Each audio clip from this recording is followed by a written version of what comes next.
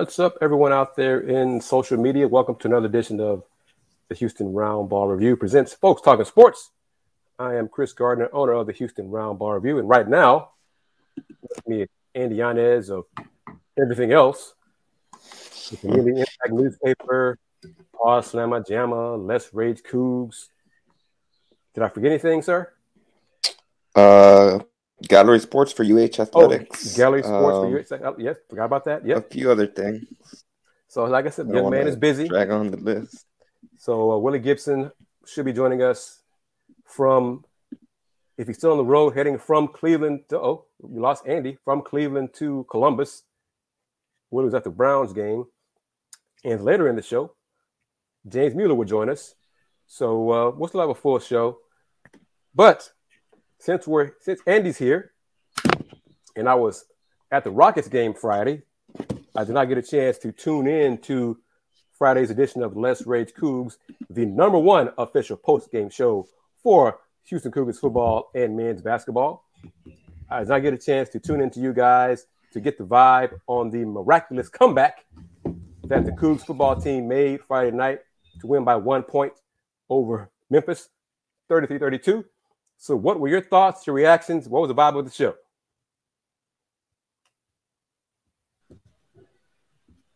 Andy? I had connection problems there for a second, Kris. Sorry about that. No problem. There we go. You're live, man. Roll with it. Let's go. Tony M., how are you doing? Thank you for timing in. I couldn't hear your question. Did you just say reactions of the game on Friday? Yes. What was your first, you personally, what was your reaction to the comeback? Well, even before they officially came back, well, I guess I'll just start with improbable is the way to put it. When Memphis went up by 19, 26-7 at the beginning of the fourth quarter off a beautiful touchdown that had been set up by the Memphis receiver, and it was a 41-yard bomb that he was able to connect with his running back, Asa Martin. And after that happened, I like a lot of UH fans, I thought the game was over at that point. And it had seemed a lot of the same old. The Houston offense struggled. The defense, for the most part, they came out the gates in that game shaky, but in the second and third quarters, they held Memphis to just 6 points. But then it seemed like they had let go of the rope just a little bit in that fourth quarter. And then, kudos to Houston because they drove down the field. They scored a touchdown. They didn't give up. They kept fighting. I think when Jason Rogers scored the 100-yard kickoff return touchdown, that's probably the first time when you're like, okay, things are starting to get interesting. Now, it was a bit tricky because the defense was a lot of bend but don't break in that fourth quarter because Memphis kept driving down the field. They kept holding on the field goals, which at the end of the day is what saved Houston. Mm-hmm. And then the crazy sequence at the very end where the penultimate drive for Houston, they're faced on a 3rd and 10. They decide to go a draw with Stacey Sneed that goes absolutely nowhere. It sets up a 4th and 10. And I thought Clayton Dune was going to get sacked. He was swarmed by a whole bunch of Memphis defenders, and somehow he avoided all of them. He galloped for the first down. He avoided defenders. And then in that same drive, they faced another 4th and 7, and he was able to make a play with his legs, but this time finish it with his arm as he found Tank Dell. And then they were able to find Keyshawn Carter, I believe, a couple of plays later, and then they recovered the onside kick of all things. And by that point, you could tell that Houston had all the momentum out of all the energy in that crowd in Memphis. It was a rowdy crowd, and a lot of fans that obviously we've touched on in the past in the show, Kris, where every time Houston and Memphis play, it always seems like it has an extra buzz around it, especially recently, one of the true rivalries in the American Athletic Conference that Houston has, in my opinion. But it had been a complete 180. They were able to finish that drive with a touchdown. And at that point, whenever they were up by 1, there were still 18 seconds left. So the way the season had gone, it wasn't easy to be able to declare Houston they were going to be the outright winners. But then to finish off with a sack, to see the joy, the excitement, you could tell it was a big weight off of Dana Holgorsen, that whole coaching staff shoulders when they cut to the camera and you had Holgorsen, Doug Belk, and I believe it was Brian Early. They're just hugging on the sidelines after the win. And you could even hear it in Holgerson's post-game conference. I think the biggest takeaway from that was the gutsy fight that the team showed. They could very easily thrown in the towel. They were about to go into the bye week, and instead they buckled down and give kudos to them because they had one incredible comeback. I'm going to try something. I'm not sure it's going to work. I may have to do some finagling. And so, Andy, you tell me how this sounds. We got Willy Gibson on the phone first. I'm not sure because I'm plugged into my earbuds how it will sound, but we'll see how it goes. Mr. Gibson, say something and see how it goes with Andy. Yes, sir. Good evening, gentlemen. Andy, can you hear him at all?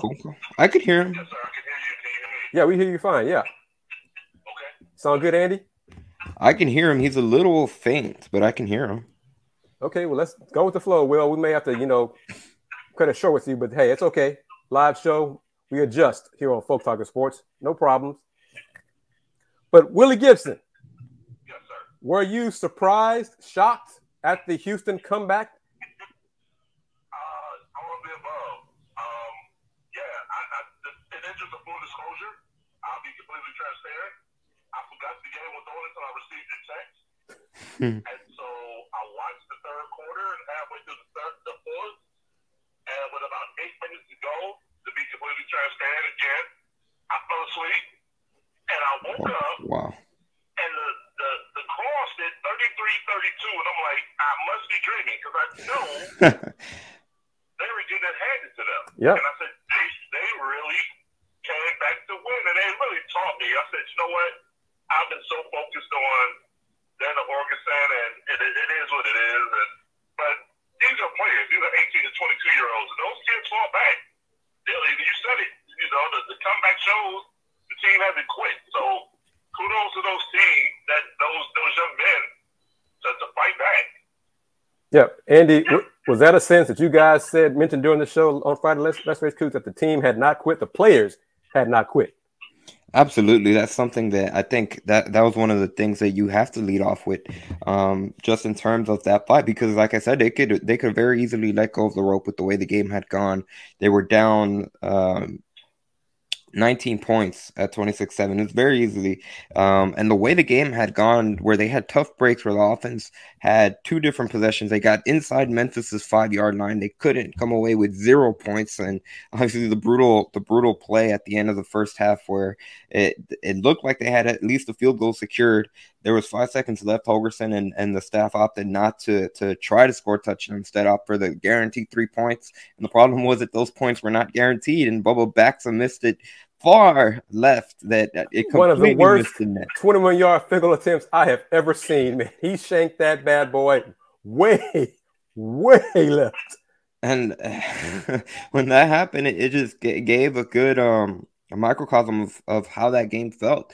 And I think Will hit it exactly on the head to show that fight by the team. One, it shows that they weren't checked out. They still overall believed in what they're trying to their goals for the season that they had been talking about, especially with the way the first 5 conference non-conference, or the first 4 non-conference games had gone, and even the first conference game against Tulane.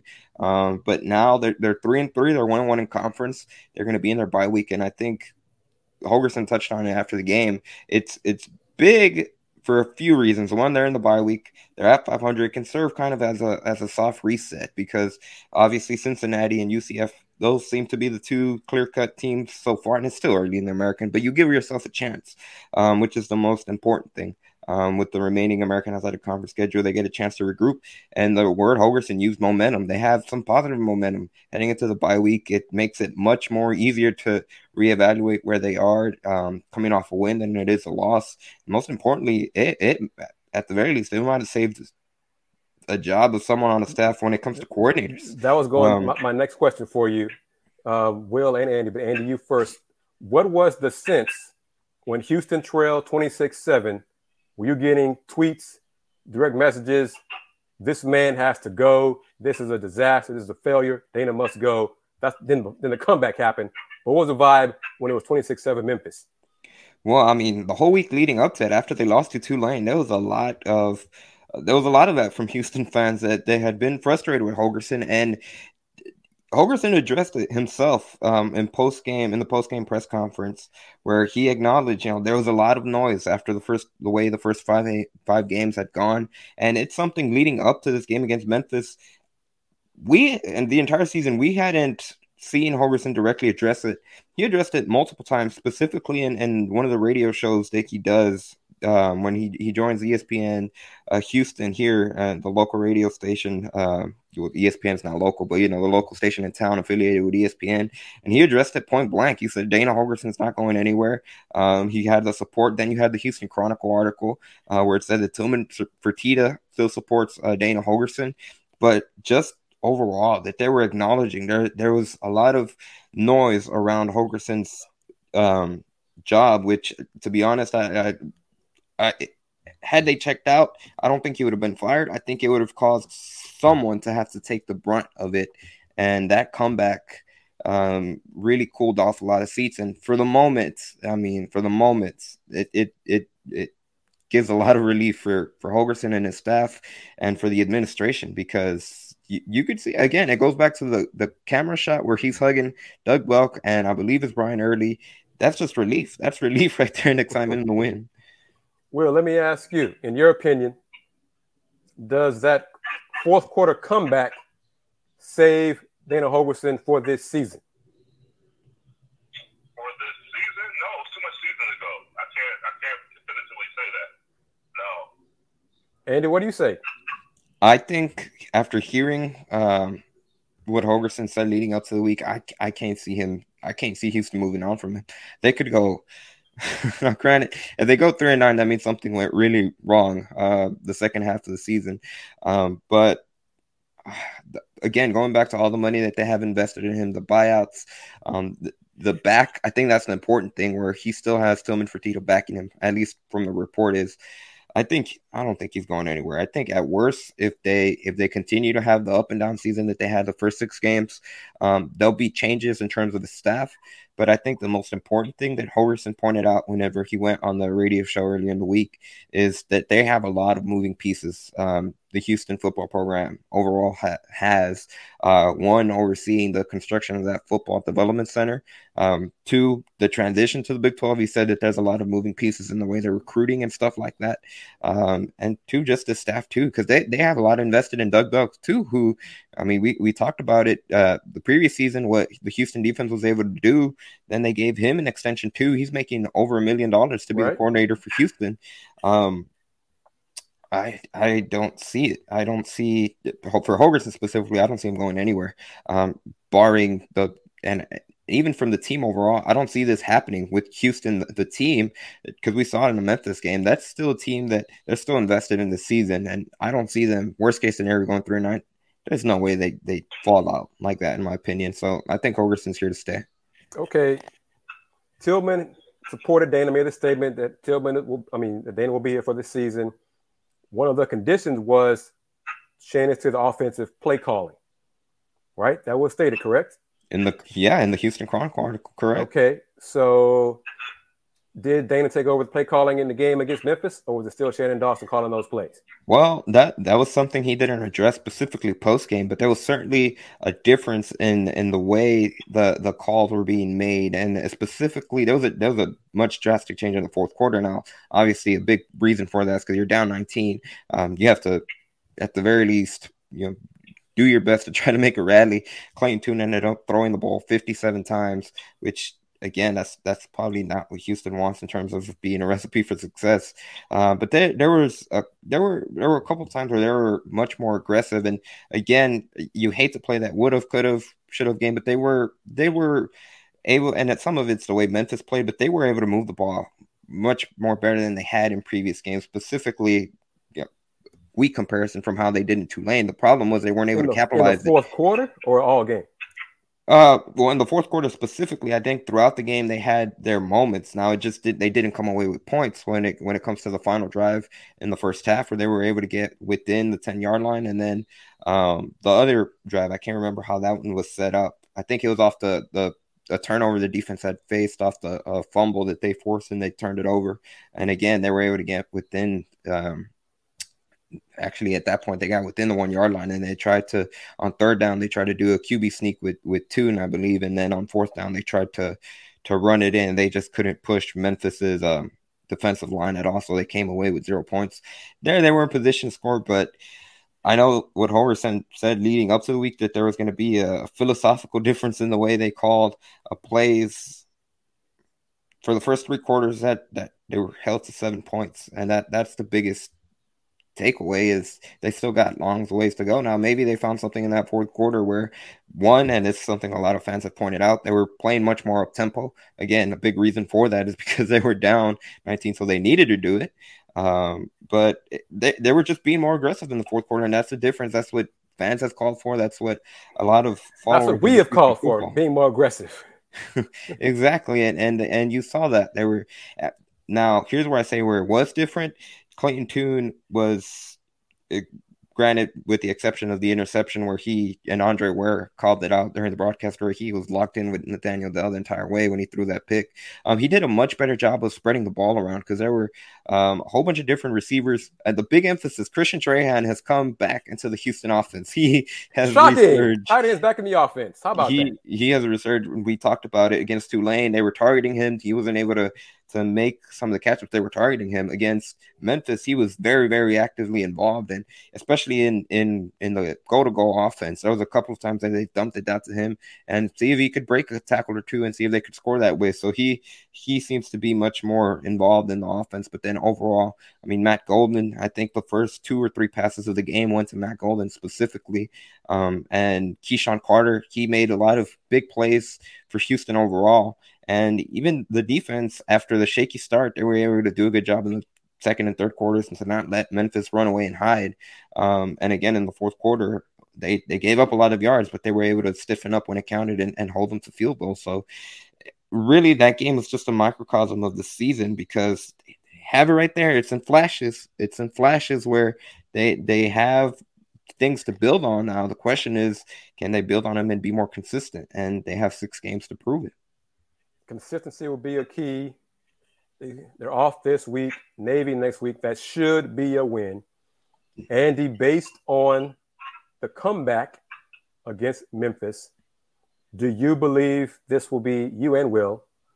Andy, you first. Will, you first. Do you believe this comeback win will be, not could be, will be a springboard to them turning around the season and finishing strong?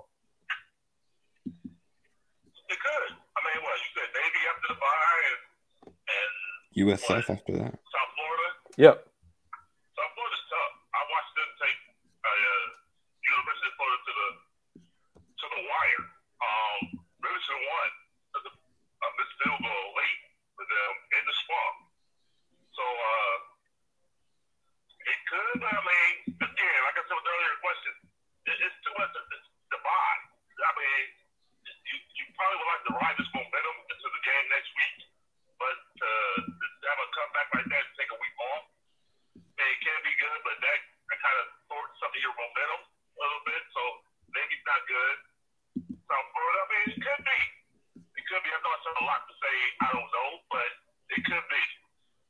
What do you say, Andy? Do you think it will be a springboard to a successful season?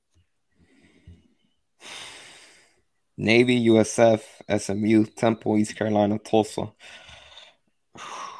I kind of disagree with. Well, I think this bye week is the best thing that could have happened for Houston, for a couple reasons. One, 5 out of the first 6 games have been battles that have literally 5 of those games came down to the final possession, which is absurd, and that's something that Holgerson has addressed. They're exhausted, but the players are exhausted, the coaches are exhausted.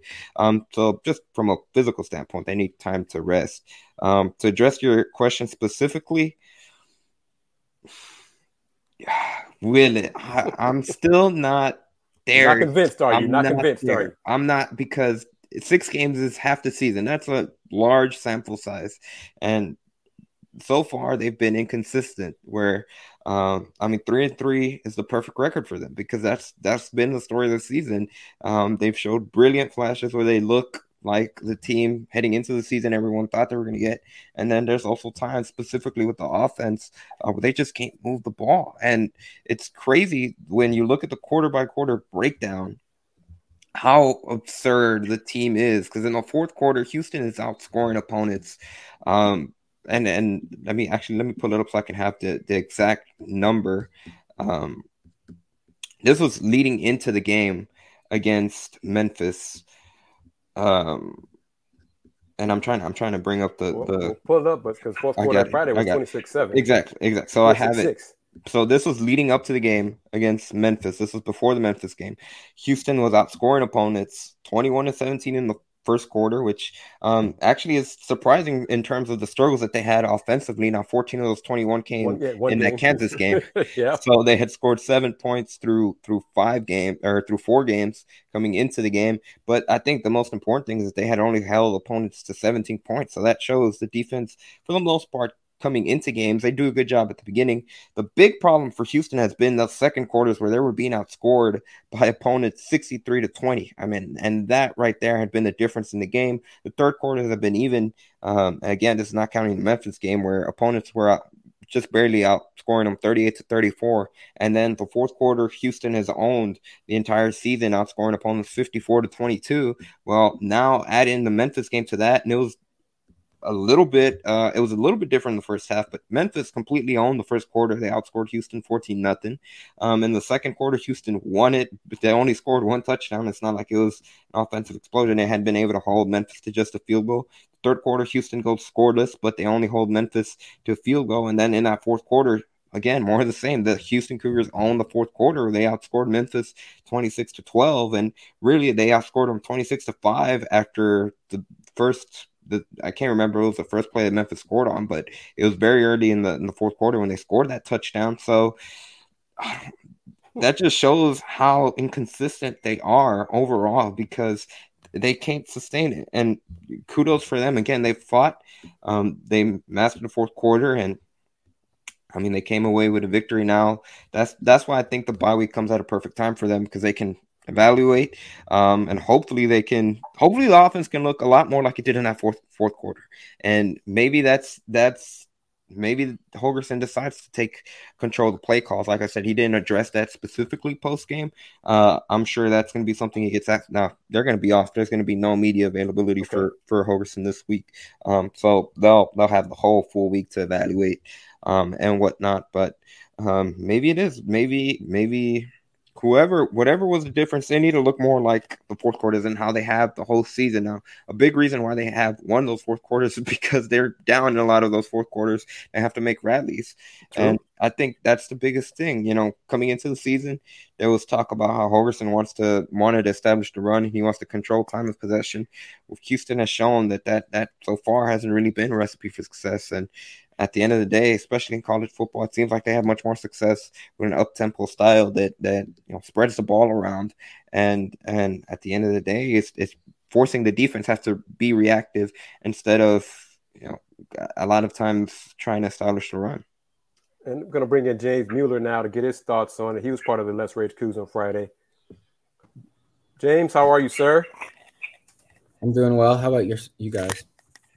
Pretty good. Since I missed Friday's Let's Rage Cougs, I was at the Rockets. What was your reaction to the comeback? Were you shocked? Yeah, for sure. I mean, you're so chill about it. Yeah, for sure. Yeah. I mean, I didn't think it was going to happen, especially no signs of life at all.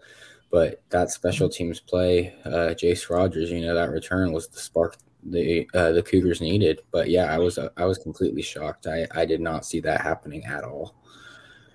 James, do you believe that comeback in the fourth quarter could salvage the Cougs season and propel them to 3-3? Let's say finishing the season with a 7-game winning streak. Yeah, for sure. I think that comeback for sure saved their chances of going to an American Athletic Conference title game. Now it's going to be hard to host one, but the conference is iffy. Cincinnati almost lost to USF yesterday. There's a lot up in the air, so there's definitely possibilities for that. I still don't think a New Year's Six Bowl is realistic, but Agreed. Yep. In terms of competing for a conference title, I think that win over Memphis, that comeback, I mean, it kept hope alive. There's still going to be work that's UH probably has to win out, and they need a little help having, Tulane and Cincy or some of those teams lose. But there's definitely a little more hope. And I'm going to ask all of you, Will, you first, that you're the outsider from the Ohio State University in Columbus, Ohio. Let's say Houston, the Cougs, win at Navy on October 22nd, setting up a home game on the 29th against South Florida in Houston at TDECU Stadium. Do you believe it'll be a very good crowd? Let's say for Houston, 30,000 or more for that game. From what I've heard and what I know so far, no. No, can I say something? Because I can't hear the other gentleman. Okay. I don't want to interrupt, but I just want to ask, because you said, 3-3, if they're on a 7-game win streak in the season, they get to a 9-3. But they almost have to, because if they slip up and lose one, 8-4 gets you fired in Houston, right? Is that what I heard? That's what the president said before. Yep, 8-4 gets you fired. Yep. So he almost has to win out. So the pressure's on. Andy, James, what about that? I know that's what Renew Couture said, but I don't see Dana Holgorsen getting fired if they go 8-4. To be honest, James, do you see Dana getting fired if they go 8-4? No. James, do you see 30,000 people to come see Houston play USF on the 29th? No, I mean they couldn't. They couldn't get it last year when they were on win streaks, and that was a ranked undefeated SMU team when they were on like a 6-game win streak. No one cares about USF really, so no, it will be another. I'm shocked. Are you saying that a 2-game winning streak this season won't get the Cougar fans to come out in droves to see them play USF? Yeah, that's what I'm saying. I know it's kind of crazy, but Andy, what do you say? 30,000 for USF? no chance. No chance. Damn. But that's reality. That is reality. That is truly reality for Houston Cougars football. And I'm going to put it up there for everybody. I'm going to mention it to Will. Do Will, Andy, James, do any of you see Houston finishing 8-4 or better this season? Or better? It's either 8-4 or 9-3. So it's only two. No. Okay, Will says no. Andy? I can see it just because of the teams they have left to play. And specifically when you look at the schedule, we talked about Navy and USF, which are the next 2 games. That November 5th game at SMU at the beginning of the season, that's probably the one, at least when it came to the conference slate coming in, we thought would have probably been the difficult thing. But SMU's they've been off to a shaky start themselves. They have Temple, East Carolina, and Tulsa. I think that East Carolina game, honestly, at East Carolina, USF might be the 2 toughest games, at least as of now. But I based on the schedule, I think it's totally doable. Now, I think the biggest question is not the opponents, in my opinion. It's UH itself. That's the biggest question. Okay, Will, I'm going to run down the schedule for you. Remaining schedule at Navy, win or loss? Navy should be a win. Home for USF? I think they lose against USF. At SMU? They'll beat them. Home for Temple? They'll beat them. At East Carolina? I'm sorry. East Carolina. East Carolina? See, I don't know a lot about East Carolina AAC, so my lack of knowledge, I'll say they'll beat them. Okay, and then wrap up home against Tulsa. I saw Tulsa last year. I don't know what they're doing this year. They came to Ohio Stadium and played the Buckeyes kind of tough. Scotty Montgomery, right? Yeah.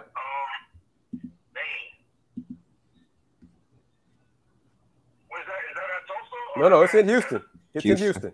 Last game of the season. You know what? Just to certify, I'll say they'll lose it. How about that? Okay, so if you do that, that'll be 7-5. Right. But if they win that, they're 8-4. Right. See what I did there? I did it on purpose. Yeah. Because 8-4 gets you fired, allegedly. Well, what's 7-5 gets you? Another extension. Another extension. And let me say this. I'm going to be petty, messy, all those things that I've been accused of. No, I don't care. Please, Houston administration, I do not want to see any sort of announcement this week that you have given Dana Holgorsen one more year an extension because Houston came back from 19 down against Memphis and won. Please don't do something silly like that because you did it last year going 12-2 against a trash schedule. And this is why you're in this mess you're in now. But please don't do something foolhardy. Hey, we're doing it again. We get a comeback. We're on the right track. The players didn't quit. We're going to get one more year. Please don't do that. Please don't do that. Okay. Well, I got you on the phone with Andy and James. I want to talk about this. I'm kind of curious about all you guys on this, but Will, I'll come to you first. Victor Wembanyama. Yes, sir. Young man put on a show this week in Henderson, well, last week in Henderson, Nevada. But, Will, for you, based on what you saw, are you ready to proclaim him a Hall of Famer?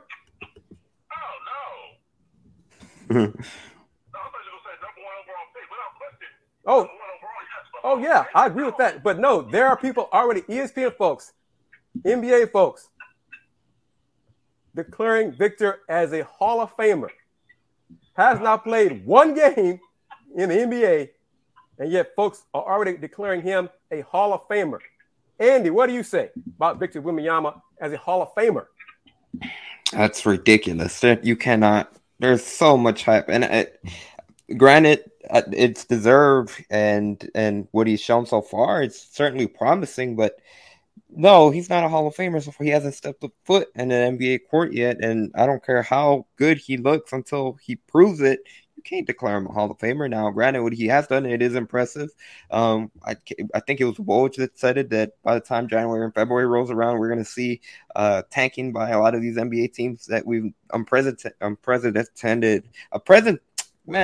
can't even talk. We'll get there. We'll get there. Talk about that in a second. James, what do you say? Is Victor Wembanyama a Hall of Famer? Right now. No, you look at how many have been busts. You got to step out on that NBA court. Even if, he's got to have a career. He could have a great rookie season and then fall off. Thank you. You got to have a career. So all four of us, none of us are proclaiming Victor Wembanyama a Hall of Famer. Top pick in the 23 draft? Yes. Hall of Famer? Hell no. Okay, so let me say that. That goes to ESPN guys, NBA guys. Shame on you for saying that right now. Based on what you saw in 2 games against Scoot Henderson's team, the G League Ignite. Whatever.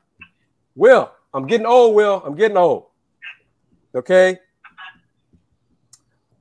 No, but you're getting better. Thank you for saying that. I'm getting better. But I'm surprised. Andy touched on it. Woj touched on it. I had my show last night with Rocket fans. There are Rockets fans, who want the Rockets to tank this season in order to improve their chances to get Victor Wembanyama at number 1. Your thoughts on that, Willy Gibson? I can see that because, while I won't go as far as saying he's a Hall of Famer, now he is a generational talent. 7'3" with a good fan to do what he does. Yeah, I can see that. But, that's, sacrificing one season. And then, with the lottery is the new weighted system that Adam Silver came up with, there's no guarantee that would happen. If you did say it. Thank you. That's my main point. You do not. It's not a guarantee you will get the lot if you have the worst record in the NBA that you'll get the number 1 pick anymore.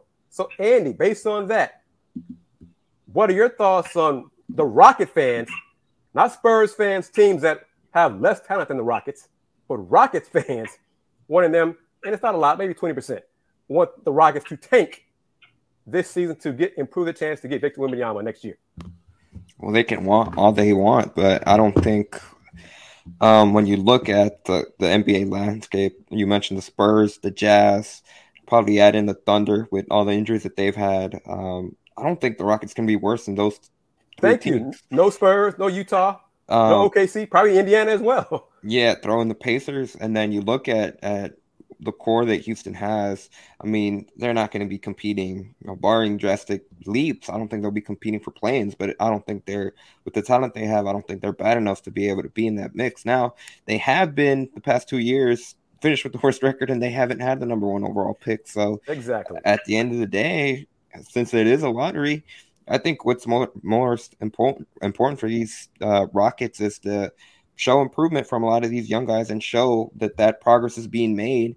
And especially for Steven Silas, that's probably the most important thing for him now that he's entering his 3rd season, I believe, leading the Rockets. 3rd year, Coach Silas, correct. So really what the Rockets should be looking at, the Rocket fans should be looking at, one, how does Jalen Green look in his 2nd year? Has he taken a giant leap forward for Houston? How does Jabari Smith look? I know there was a lot of Houston fans are reactionary when it comes to how he played in the summer league, but Jabari Smith is going to have a lot of eyeballs just in terms of he's the big prospect that they got this season, and they have to come and make a decision on KPJ. What are they going to do with him going forward? That's the things you need to watch for. Now, granted, if the bottom falls out and they are one of the worst teams in the league again, well, then you go from there. But if you're not, I think that's most important to be able to see what the development is, because you have been the worst in the league the past 2 years, and it hasn't got you the number 1 overall pick. James, what do you say? Do you think the Rockets should tank to get Victor Wembanyama? No, just like Andy said, nothing's guaranteed. If you were guaranteed the pick, 100%, because you're not going to – I mean, I don't think they'll have the worst record in the league, but they're not winning a championship this year. Right. So, okay. If it was guaranteed, but with the lottery, you look at it, I'd say they're probably not top 4 or top 4 worst records in the league this year. I'd say they'd be like around 6 or something. So your chances there already. And then, top 4, it's a gamble. There's no guarantee. You could end up with the 4th pick. And so, no, it's all about developing these young players. And hey, if you you'll get a lottery pick this year. If you somehow run in and if you win the lottery, draft Victor. Yes. Yeah. Get it. But you can't just plan your season around him, because I mean, you're leaving way too much up to chance if you're just planning on, we're going to lose every game because then we'll get Victor. I mean, you could lose every game and the team with the 4th worst record in the league could get Victor. Exactly. You guys thank you for having my back from last night's show. The 3 teams with the worst record, each will have a 14% chance at the lottery, to win the lottery, get the 1st pick. Willy Gibson. Yes, sir. What win-loss total do you think the team with the 3 worst records will have? The Spurs. Give me a win total for the Spurs this year. Wow. 17 to 65? I don't know. I'm straight spitball. Okay, 17. Yeah, I think that might be high for Victor this year. I know. Yeah. Right? But Andy, what do you say? 17, worst record in the NBA, 17 wins. That might be too high, to be honest. Yeah, I think so. Andy, James, what do you say? 17 over or under? Worst record in the NBA. Under. I'd predict the Spurs between 13 and 15 wins, if I'm being honest. 13 and 15 for the Spurs, Will. James says 13 and 15. 13 and 15 wins. Okay. So I can see that possibly. The Rockets have their young talent is too good for them to be that bad. Okay. And then be that bad 3 times. I don't see it. Don't see it happening. Not because they win the lottery. Yeah, they could win it. They could be 30 and 52 and win the lottery. Then draft Victor. Great. No brainer. But for them to have the worst record in the NBA, no. I just don't see it. I just don't see it. I don't care what Woj says. The Spurs, Utah, OKC, Detroit, Orlando, Indiana. You have to suck mightily to finish with one of the 3 worst records in the NBA. Yep. Mr. Gibson, Draymond Green. Let's talk about Draymond Green, the punch against Jordan Poole. I don't want to go old school first. I want to go Willy Gibson. What do you think the Warriors should do to Draymond? Not the person who leaked the video, to Draymond. Truth be told, I think they're done. I think they're done with the shenanigans. I think they're on the phone right now. I don't know if they can do it before the season, but I think they get him out of there. Like via trade? Yes. Yes. Andy, what do you say? You think the Warriors will trade Draymond? Based off the video, I could see that happening if they really are done with them. I don't see. I think they'll stick with the core because I think he has proven that he is an important piece to that Warriors core overall. But I guess Jordan Poole is kind of maybe they could create it. I don't see it. Long story short, I don't see it just because of Clay, Steph, and Draymond. They have that core together, but it's certainly a tradable offense for the lack of the phrase based on the video and how it looks just without specific context on what the whole drama leading up to it was. James, do you think the Warriors will trade Draymond? They're not going to trade him. They won't even suspend him. You don't think they're going to suspend him? You think they're done? You think that Draymond taking some time away will be enough? That's what I think they're going to do. I don't agree with it, but I think come opening day, Draymond will be out on the floor. Huh. Okay, Will, do you think the Warriors will do anything to Draymond? Suspend him, or is it done? His stepping away right now is enough. I think for me, call me crazy, call me whatever, but I think they allowed him to save face. Why I don't know this. One player decides, you know what? I'm gonna take some time away. I think this is the suspension. I think they just allowed him to put flowers on it. And his choice to say, okay, go out there and say you're gonna take some time away. But I think this is Bob Myers and Steve Kerr and Joe Lacob saying, hey, this is it. Give us time to work the phone. Okay. Well, how long do you think Draymond will be away? However long they decide. That's the thing. I don't know, but I don't know this is of his own volition. Okay. I do not believe that at all. Okay, so since you're of the mind that they're going to trade him, so there's no question in your mind that he will not be back this last year as a free agent. The Warriors, he's done in the Bay. Once this deal is done, it's a wrap.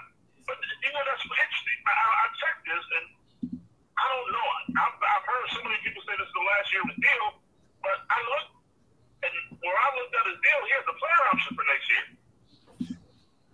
So I don't know where this is coming. This is the last year of his deal. This is year 3. It's a 4-year deal. So I don't know. And see, that's a great point because player option, he is not turning down that money.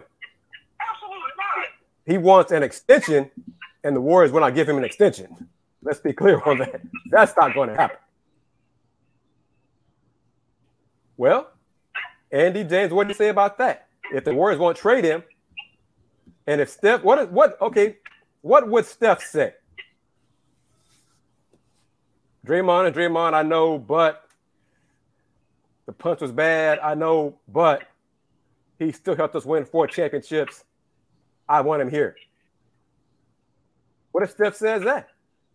Andy? And if he says that, Draymond's not going anywhere. Well, okay. If Steph says Draymond, I want Draymond's not going anywhere, Will. Oh, thanks. I agree with that, but I think he's going to burn his bridges with Steph.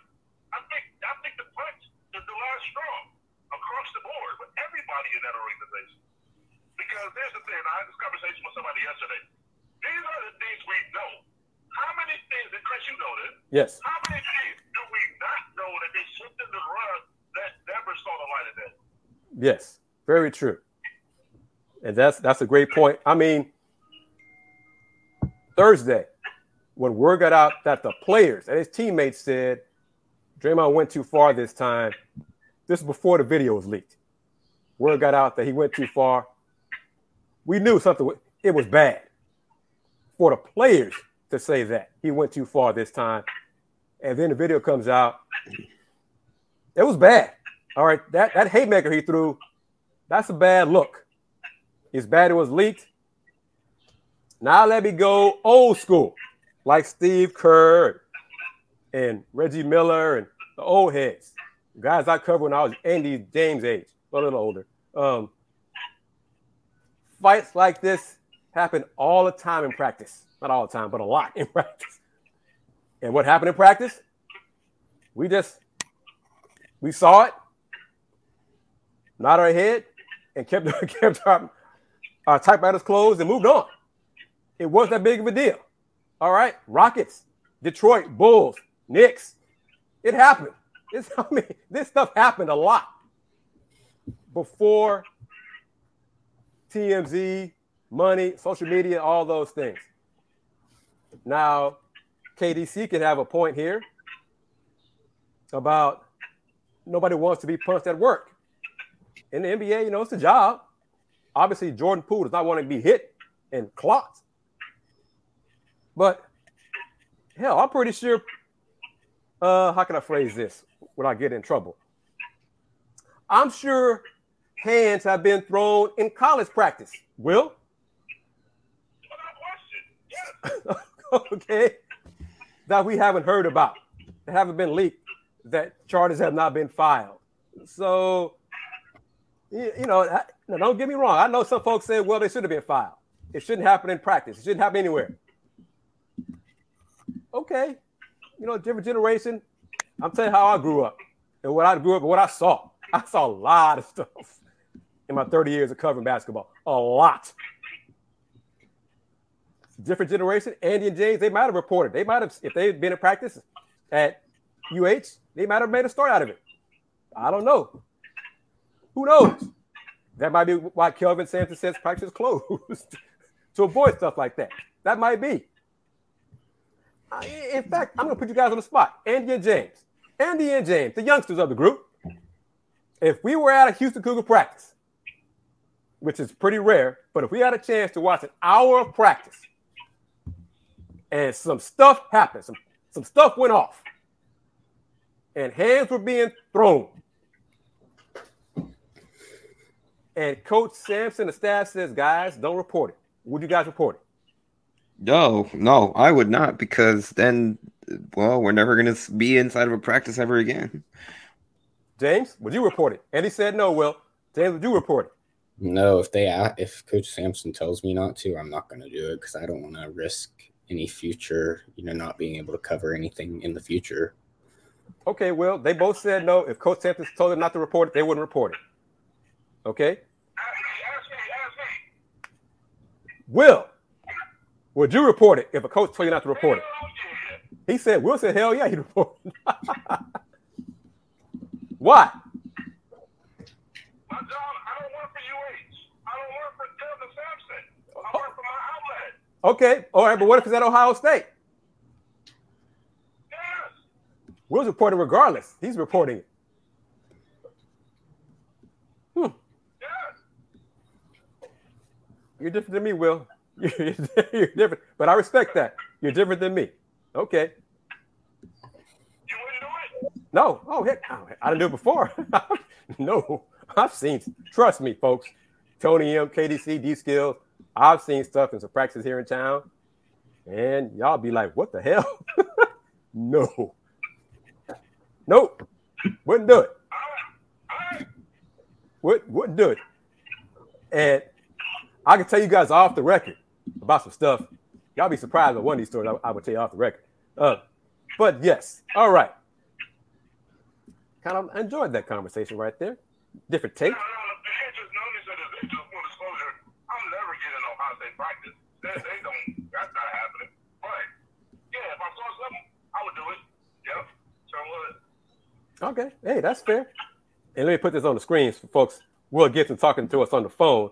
So in case you want to touch him, contact him on social media. Will Gibson 7 is his Twitter account. So there you go. Put it on the screen right there. So yeah, Will Gibson 7. And while we're there, sir, as we wrap up this show, we talked about Draymond and Victor Wembanyama and the Cougs come back. Give us a Browns report and a Buckeye report, sir. Oh, wow. Well, the Browns today, hey, before I do this, I'm going to do it, but I want everybody, because this will make sense to what I'm about to say. Google, at the end of the show, give you a little homework, Google Jarvis Landry contagious. Just Google that. And you'll see a clip. Jarvis Landry was in his first training camp with the Browns. About 3 minutes, and it'll explain, and you'll understand everything I'm about to say.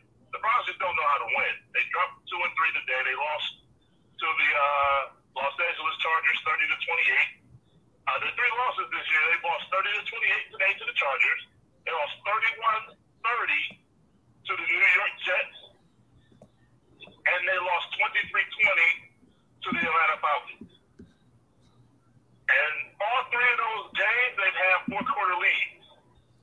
They just don't know how to finish. And, yeah, it's a 60-minute game. There were things earlier in the game that happened, but they just have to learn how to finish. And until they do, and they have to understand that they're playing with a backup quarterback right now, as great of a guy, and he is a great guy. As great of a guy as Jacoby Brissett is, there's a reason he's a career backup, and I hate saying that because he's a great guy. He really is a great guy, but he's just not starting caliber quarterback in the NFL. Today, late in the game, 3rd and 7 on the 9-yard line, Browns down 1. Actually, they were down 2, 30-28. They were down 2. Inside the 10-yard line, he threw an end zone interception. And he plays great for the first 57 minutes. Each long, he's had a crucial turnover late in the fourth quarter. And they just don't know how to win right now. So they're 2 and 3 right now. Bill Belichick, the Patriots, coming to Cleveland next Sunday afternoon. And we'll see what happens from there. Now, the Buckeyes ran their record 6-0 against Michigan State. 49-20, actually. 49-20 yesterday in East Lansing. They had the office for C.J. Stroud, 6 touchdowns, 1 pick.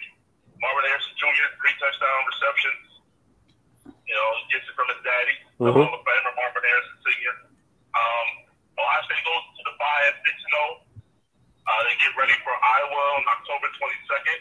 And now it's just getting healthy and avoiding the hiccup. You know, a lot of people think Iowa has played Ohio State tough in the past. They should be the hookup. I personally think it's the week after, October 29th, to get at Penn State, which is a noon kick. You know, no good for the Buckeyes. It's not a night game and a whiteout. And then some people think Maryland.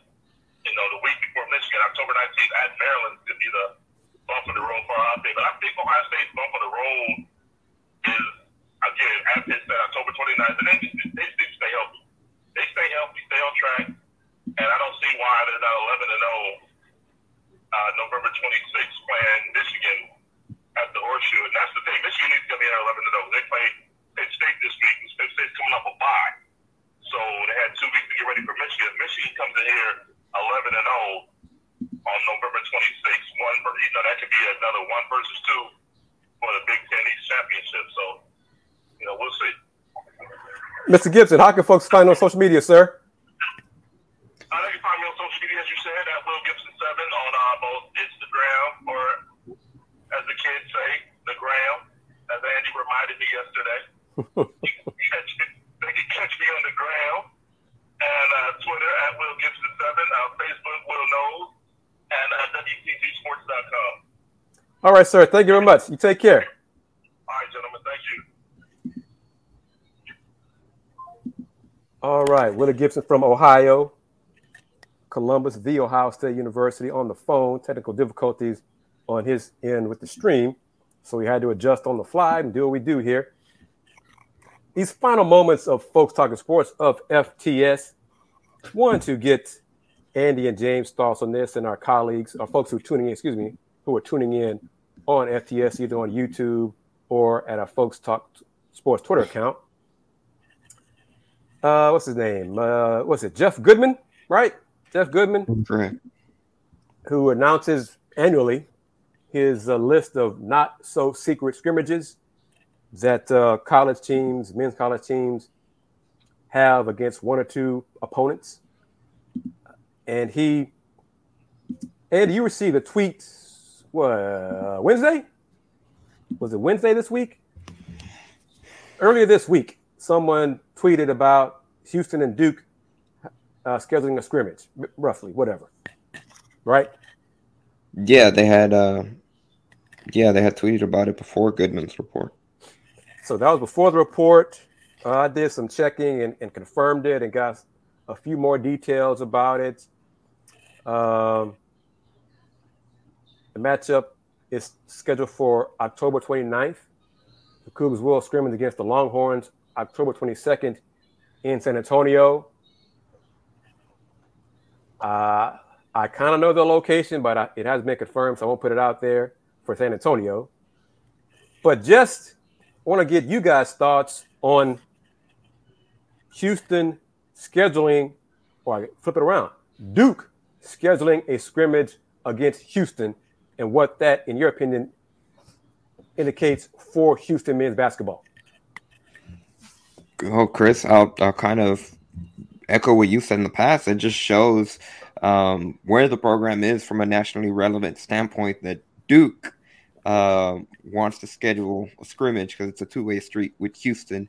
I think that speaks highly of, one, what the coaching staff has been able to do, where they have put Houston on the map, and two, of the talent that Houston has. And it's mutual respect from a program like Duke when you see really where they view Houston in light. We've talked about where the media views them. There's multiple outlets that have them as a top 5, most of them top 3 team in the country. And I think Duke scheduling a scrimmage acknowledges that. And it's just a testament, like you were saying during the, as we were waiting for the practice on Friday, where Houston's come a long way from the dark times, as you phrased it. Yes, dark, bleak days. But James, what do you think this indicates for Houston men's basketball, about Houston men's basketball? Yeah, Andy hit it right on the head. I mean, it just shows the national respect Kelvin Sampson and his program is gaining, and a lot of these schools in these not so secret scrimmages try to schedule, high caliber, or especially like, the blue bloods try to schedule, some high caliber people, because it doesn't count and it's a good measuring stick. So the fact that Houston was on that list and is going to play against Duke, that just shows that they've got that national respect from one of the all-time great programs. And let me say this to our viewers and ultimately our listeners when it's on Spotify, Apple, and iHeart. This is a scrimmage, okay? It's not even an exhibition game. It's a scrimmage. And most likely it's going to be 3 20-minute sessions, okay? A scrimmage. Yes, they'll keep score, kind of. But basically scrimmages will work on zone offense, zone defense, different sets, full court presses, things of that sort. The coaches will agree on what they want to work on, and that's what they will put forth in the scrimmage. Okay? So there might be box scores that are leaked, that are tweeted out. Don't read into it because it's still a scrimmage. The box score may not be specific details about this 20-minute session, this 20-minute session, etc.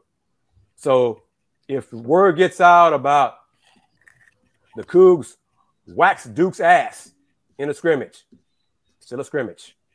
If Duke wax Houston's ass, it's still a scrimmage.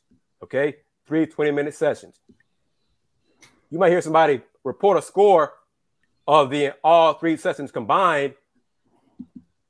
It could be, 75-55 Houston. But it could have been a scrimmage of Houston won one of them 30-29. Another one be Houston won by 10, and then one of the other scrimmage by 9. Whatever. It's still a scrimmage. So the main point is Houston is now considered relevant, that Duke wants to compete against them and get better against competition like that. That's what it represents to me. Now, what I would like to see happen, putting out there for Andy, James, in the universe. And I don't know anything about this. But what I would like to see happen from this scrimmage is a home and home between Duke and Houston. If that happens, then that is games that count. That's another step in the equation for the Cougs being nationally relevant to get a Duke program to come to Fertitta Center. Not Toyota Center, because Andy, James, you have heard Coach Sampson does not want to have those matchups against big-time programs at Toyota Center. He wants them to be at Fertitta. That's where the home court is for Houston, right? Yeah, yep. And he said it multiple times across various seasons. So just keep that in mind. I'm not trying to be Donald Downer or anything like that about Houston scrimmage and Duke. It's a scrimmage, okay? The important thing is it's the level of competition and respect that the Cougs are getting by facing Duke in a scrimmage. And yes, I know more than I'm saying about possible locations of this scrimmage. I ain't saying all that, okay? Until it's confirmed by Houston, I'm leaving that alone. Andy Yanez, how can folks find you, sir, as you wrap up this edition of Folks Talking Sports? How can folks find you on social media? Yes, sir. They can find me on Twitter at @Ayanez_5. They can really support me and the show. Our Let's Rage Cougs show. Obviously, the streams here on the Houston Round Ball Review YouTube channel after each football game. Coming soon. We are now under a month until the first game from both the men's and women's basketball teams. They tip off November 7th. Monday, obviously, the men's basketball team is going to tip off at Fertitta Center against Northern Colorado. That'll be the first Let's Rage Cougs following the men's basketball season opener. So be on the lookout for that. Obviously, we still have 6 more football games, post-game shows, so you can follow us on YouTube. Support the new Podslamajama YouTube account. That's PAWDSLAMAJAMA. I have that locked down. We are now, last time I checked, we're at 310 subscribers, which we're on the road to 1,000. We're 31%. 31% of the way there after just launching a month, which is good. And getting good at branding. I have to brand myself the one-stop shop for all things UH football, men's basketball, and women's basketball. We have clips from Hogerson's and the players' availability, Doug Belk, and we have, anything you could ask for, men's basketball availability, women's basketball availability, your one-stop shop there too. And then on TikTok and Instagram, Let's Rage Cougs, all lowercase. It's just Let's Rage Cougs. I actually do have the banner for that, like you see it on the screen. Let's Rage Cougs on Instagram and TikTok. We're similar. It's just about promotion. It's about branding. And if you are interested in advertising Let's Rage Cougs, the fastest growing show, Let's Rage Cougs at gmail.com. We are beginning to buckle down for sponsorships for the men's basketball season. Correct. And well done, sir. Well done to both of you guys for Friday's Let's Rage Cougs show. You guys did it without me, and that's what I want to see. Y'all carry that. That's Andy's baby. Andy, you run with it. James, you're contributing to it. Awesome. It's all part of the expansion of the Houston Round Ball Review brand. This evening, I think at 5 o'clock this evening, so 2 hours ago now, Adolphus Moore did his AD, the AdMax Corner wrap-up of the Texans' win over the Jaguars. So I think the Texans now have the same number of wins as the team I used to root for, the Washington Commanders, who are one of the worst teams in franchise in all of sports because their owner is an incompetent ass. So anyway, James Mueller, how can folks find you, sir, on social media? Yeah, follow me at JDM2186 on Twitter, and then check out thedailycougar.com for all my UH athletics coverage. And I want to say this, put the Folks Talk Sports Twitter account on there.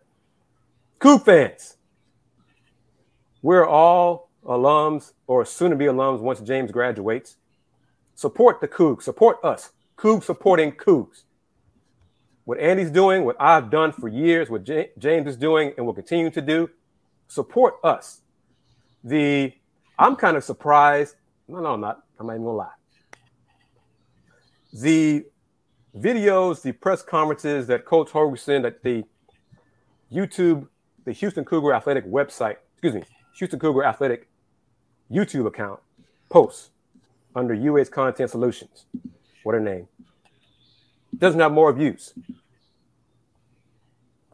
Well, I think the post game after Friday's win over Memphis, last I saw was 500, 600 views for Coach Holgerson's post game show after a thrilling comeback win. Where else are you going to watch that? Okay, that's a road game, right, Andy? Alabama with clips. Yeah. on Let's Rage Cougs. But okay, yes, sir, it was on the road, and I'm not sure how many Houston local reporters were there. I know the Houston Chronicle was there. From the video, it seemed like he was the only one asking questions, and Joseph Duarte does a great job covering for the Chronicle. But outside of clips that were limited with not other stuff. So, I just checked it right now. It's at 1,600 views. Okay, good. So it's growing. It's growing. But I will say this, like you said, off a thrilling win, those, and I know from experience with the Wembanyama YouTube account, they seem to do better when they lose than when they win, which that shouldn't be the case. Right. So support the Cougs, win or lose, but especially after that comeback win and how they won in dramatic fashion. Support the Cougs, watch that channel, click on the video, get the views up, like the channel, all those things, because it's part of supporting us, supporting our alma mater. And if you're not an alum, supporting the team that you root for. This is all part of being a big-time athletic program. Because once again, I've said it before, and I'll beat this horse into a coma till it dies. If we don't support Houston athletics, who will? If we don't support us first, it's really hypocritical for us to go out and say, well, why don't you support the Cougs? Well, do you? Do we? Well, not really. I just kind of do. Well, then. It's up to us first to support Houston Cougar athletics. James Mueller and Yanez, Willy Gibson, as always, thank you very much. Thank you to Jamon M, Y Citizens, Tony M, D Skills, H-Town, Red Lobo popped in here, Rockets fan. He was on the Let's Talk Houston Rockets last night, and I'm going to do that again tomorrow after the Rockets play the Heat on the road. Going to have another show. As always, guys, thank you very much for taking time to be part of the show. We'll see you next week. Until then, take care. Peace.